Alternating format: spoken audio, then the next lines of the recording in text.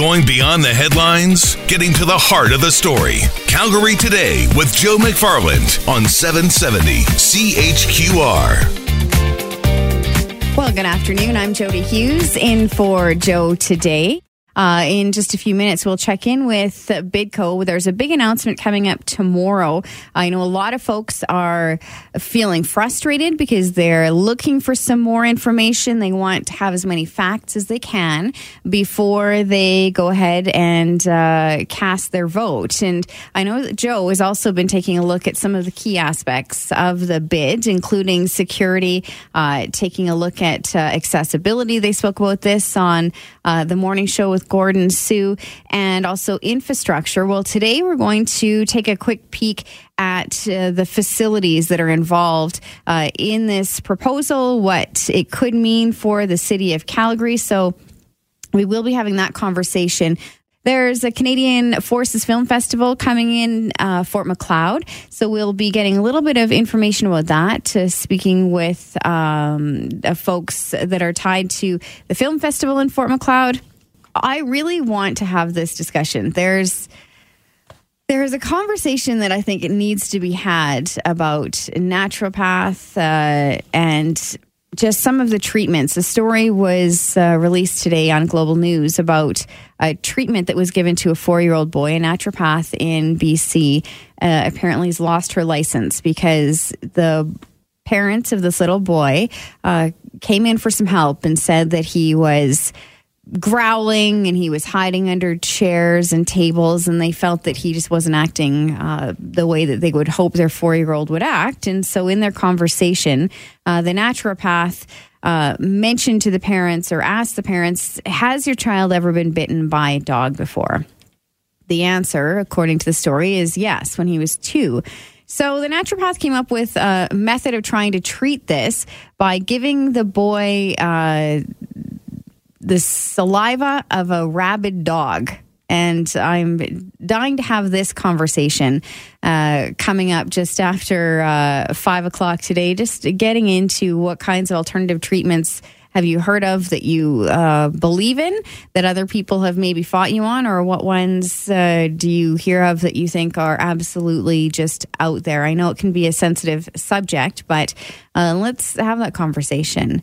And I want to welcome to the program now Susan Veer. She's the Vice President of Marketing and Communication for Bidco. Susan, fitting us in before she gets into a big town hall discussion, and I really appreciate your time today, Susan. Thank you so much for joining us. Oh, it's my pleasure, Jody, anytime. Now, I mentioned just off the top of the show, I wanted to take a look at the facilities. I think as people are deciding which way they want to go on the vote for the Olympics, or should we continue with pursuing the bid, some people are not necessarily totally informed about what what is out there, and we're hearing that there will be some facility improvements. We're hearing that we will get to some new buildings. I know you guys have a big announcement coming up. We do, yeah. I mean, so the fact that you and I are talking today is really timely because tomorrow morning at 9 o'clock, the Bid Corporation is actually going to be describing for citizens of Calgary, what do these improvements mean? So, we've been talking quite publicly for the last 6 weeks about 11 facilities being modernized and 2 facilities being added. But we really haven't had the discussion around, well, what does modernization look like? So what does it mean for McMahon? What does it mean for other Olympic venues here in the city? What does modernization mean? So tomorrow morning, at McMahon Stadium, in the Conica Minolta Club room, we're going to be doing a 9 o'clock press conference that talks about those upgrades. Now, speaking a little bit about numbers, and I know you can't get into the specifics on details for tomorrow, but it has already been released about the urban development program, and you guys have this listed that there is a chunk earmarked for new facilities and a chunk of money earmarked for improvements or upgrades. Yep. It's true. I mean, we have been very public about describing the capital budget, which is $2.85 billion, and we talked about how that would be funded by levels of government. And then we even went so far within our information to talk about, well, what do those new venues cost and what do those renewed and modernized venue upgrades look like?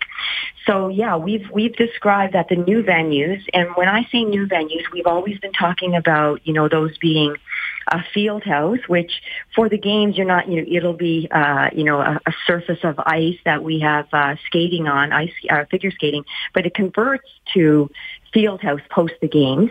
And we also talked about a 5,000 seat arena being required as well. And those new venues cost about $430 million. And then when you talk about the modernization of all of the 11 facilities that currently exist here and in the mountain areas, that's about another $530 million.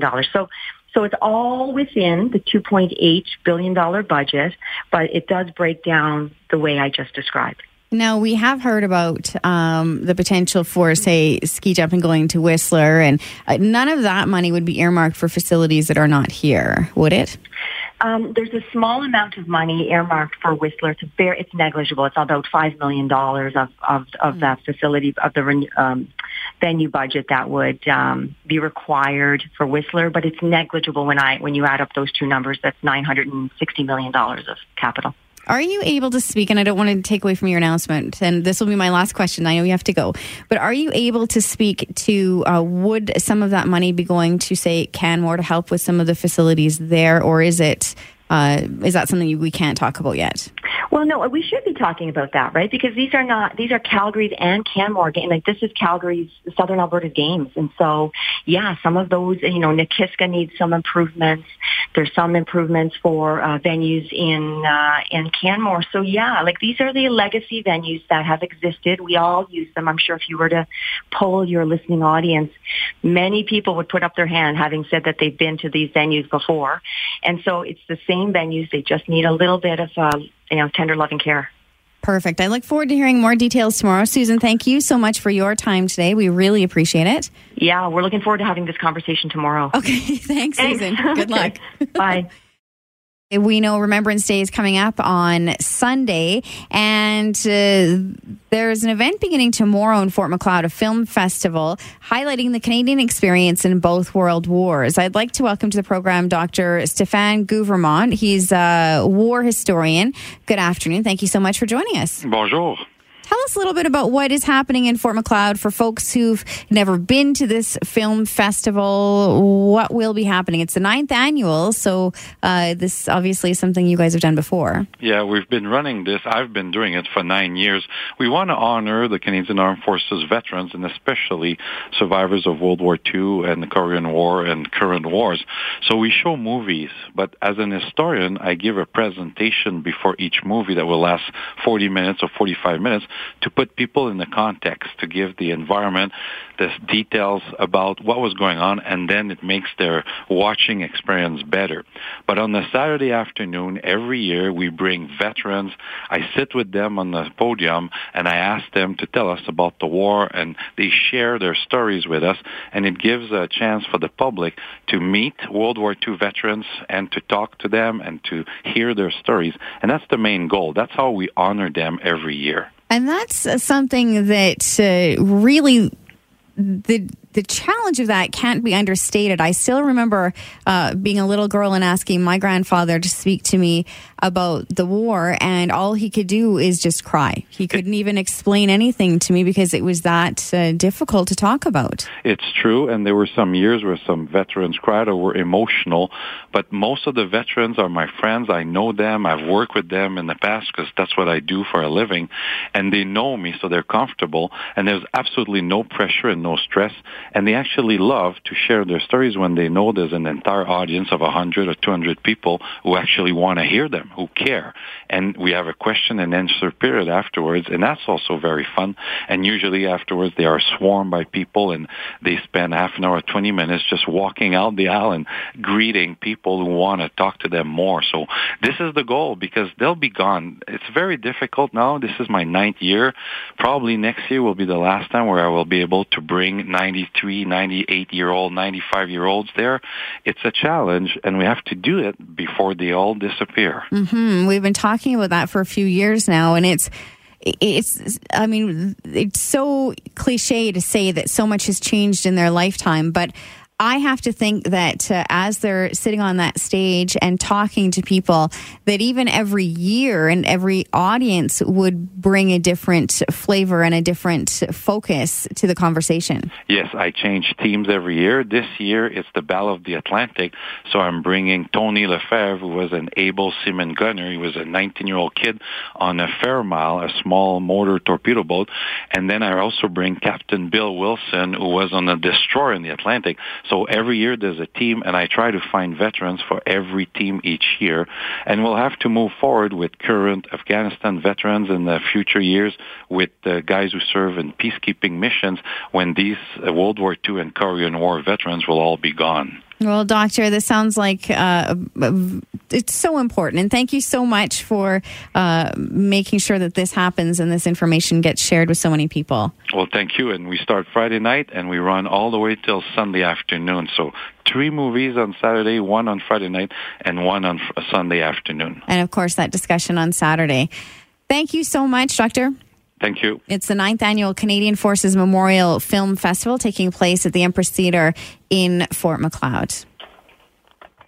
I have been dying to have this discussion all day. Our producer Justin has been sitting beside me saying, just watching as please, let's talk about this. I want to bring to the program Dr. Michael Reeder, Professor of Pediatric Pharmacology, Chair and Chief of the Department of Pediatrics at Western University. Good afternoon, Doctor. Thank you so much for joining us. Good afternoon. Actually, I'm not chair chief anymore. Oh. I was the chair chief. I'm just back to being a humble researcher. Well, in my books, you're still a chair chief. Thank you. Doctor, let's talk about this story in BC. A naturopath lost her license for administering rabid dog saliva to a 4-year-old boy. The parents had gone in and said, our little boy he's growling, he's going under tables, he's aggressive, help us. And this was the solution. And there's a blog actually that she wrote that we managed to dig up that gets into some of it. And she explains how she gave this little boy a capsule and instantly he smiled at her within a minute or two of giving him the remedy. Jonah smiled at me very broadly and beautifully as if all the lights had just gone on. So talk to me about this kind of treatment plan for children. Well, I mean, this builds on the naturopathic idea, the homeopathic idea that if you give a little bit of something, it gets away from the harmful effects of more of something. It's been around a long time. I mean, this theory was originally developed in Germany, hundreds of years ago. People use it. People are interested in it, but there's zero basis for its validity. Is this when I was the chair of the Canadian Pediatric Society Drug Therapy Committee, we looked at these nosodes or homeopathic, I guess I shudder to use the word vaccine, but it's alternates to vaccines. Mm-hmm. There's really no evidence that they work. I mean, the theory is you dilute it down, but the problem is, if you look at the actual math, it's diluted down so much there's nothing there. And also there's no real scientific basis or biological basis to think it's going to work. I mean, it's kind of like, just because you glamorizing magic doesn't make magic real. And I think that people like to think that it's natural and there's some truth to it. And I know that there is a community of people who really do like the all-natural stuff. But the reality is that there's no evidence it works, and using it has been associated with, in many cases, harm. And how is it that this is allowed in Canada? I know that there are there's certain restrictions on some of the treatments that we give. I read that was a Health Canada approved treatment. It is. If you look it up on the Health Canada website, there's a Health Canada approval for it, and it said it's made from rabid dog serum. Wow. And, it strains, it strains your credibility to imagine that Health Canada would license such a thing, but Health Canada has a way of licensing naturopathic and homeopathic products that is different than regular medicines. So regular medicines have to go through this very rigorous process. They're assessed. You have to show they work. You have to show they're safe. It takes hundreds of millions of dollars. It takes years and years to get them on the market. That's not true for homeopathic medicines. I mean, there's a famous case of someone who made up a medicine, came up with 3 pages of a homeopathic textbook and got it listed in Health Canada's database. It's a different way of licensing things. I think part of it is that the people who are evangelical about this are really evangelical, and Health Canada is afraid of taking them on, I think.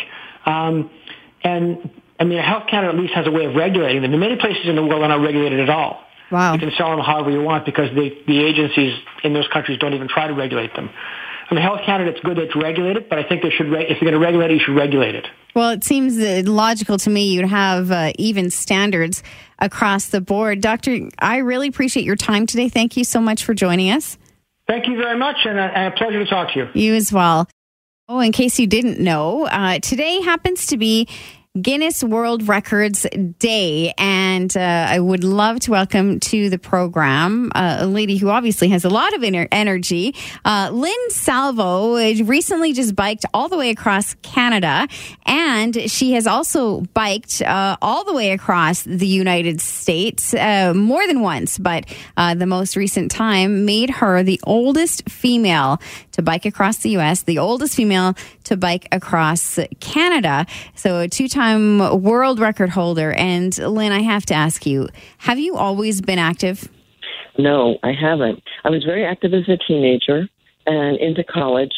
But then when I was raising my kids through that period of life, I was pretty sluggish, except for chasing my kids around. Mm-hmm. But then when I was about to hit 50, I saw that number looming, and I was determined that 50 was not the end of my life, so I started a business. I started a PhD, and I started running. Oh, my gosh. So within 2 years, I had run my first marathon, and I qualified for the Boston Marathon by a mere 3.6 seconds. Oh, wow. So I ran the Boston Marathon. Wow. But in the process of doing that, I was starting to have running injuries. So my coaches suggested cross-training. So I started cycling, and then I started swimming, and I started doing triathlons. So I did those for a few years. And then I kind of blew out my shoulder. So all that was left was cycling. And I love cycling. So I rode my first time across the U.S. in the fall of 2015. When I pondered doing that, I was wondering if it might be a Guinness World Record, because I didn't know anybody my age or older who had done it. So I started inquiring. I heard about halfway through that trip that if I would do it again the next year, that I could set a record. Can I just say, I think it's not just about somebody your age doing that. I think most people couldn't even say they've cycled that much in their entire lifetime. That's amazing. Well, thank you. I mean, I'm out on the bike a lot. I haven't been since I finished Canada. I've been a little sluggish again, doing records, getting records off to Guinness. And I made a little documentary that took a lot of time sitting at the computer, but I'm going to do a trip next week, a little trip. What do you do while you're cycling to keep your mind going, or do you just like quiet? I really love the quiet. It's the one place I really, really relax. But the other thing is that I keep a blog when I'm riding. So all of my long journeys, I've kept blogs. I've written blogs, and it gives me a wonderful focus. I always set out in the day. I say I don't have a set agenda of what's going to be in the blog, so I let it evolve through the day, through what happens during the day, and it's really fun that way. So I get to stay in the moment. It's amazing. Lynn, you are an inspiration. Thank you so much for talking to us, and congratulations on being a two-time Guinness World Record holder. Thank you. Can I add one other thing? Yes. I cycled for peace. That was the theme of my 2018 ride across Canada.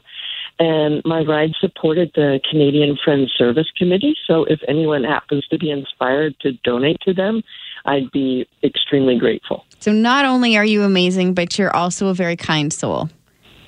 Thank you. Thank you, Jody. Thanks, Wonderful Lynn. Talking with you. You too. Thank you so much for downloading today's podcast. Do me a huge favor and leave a rating and a comment.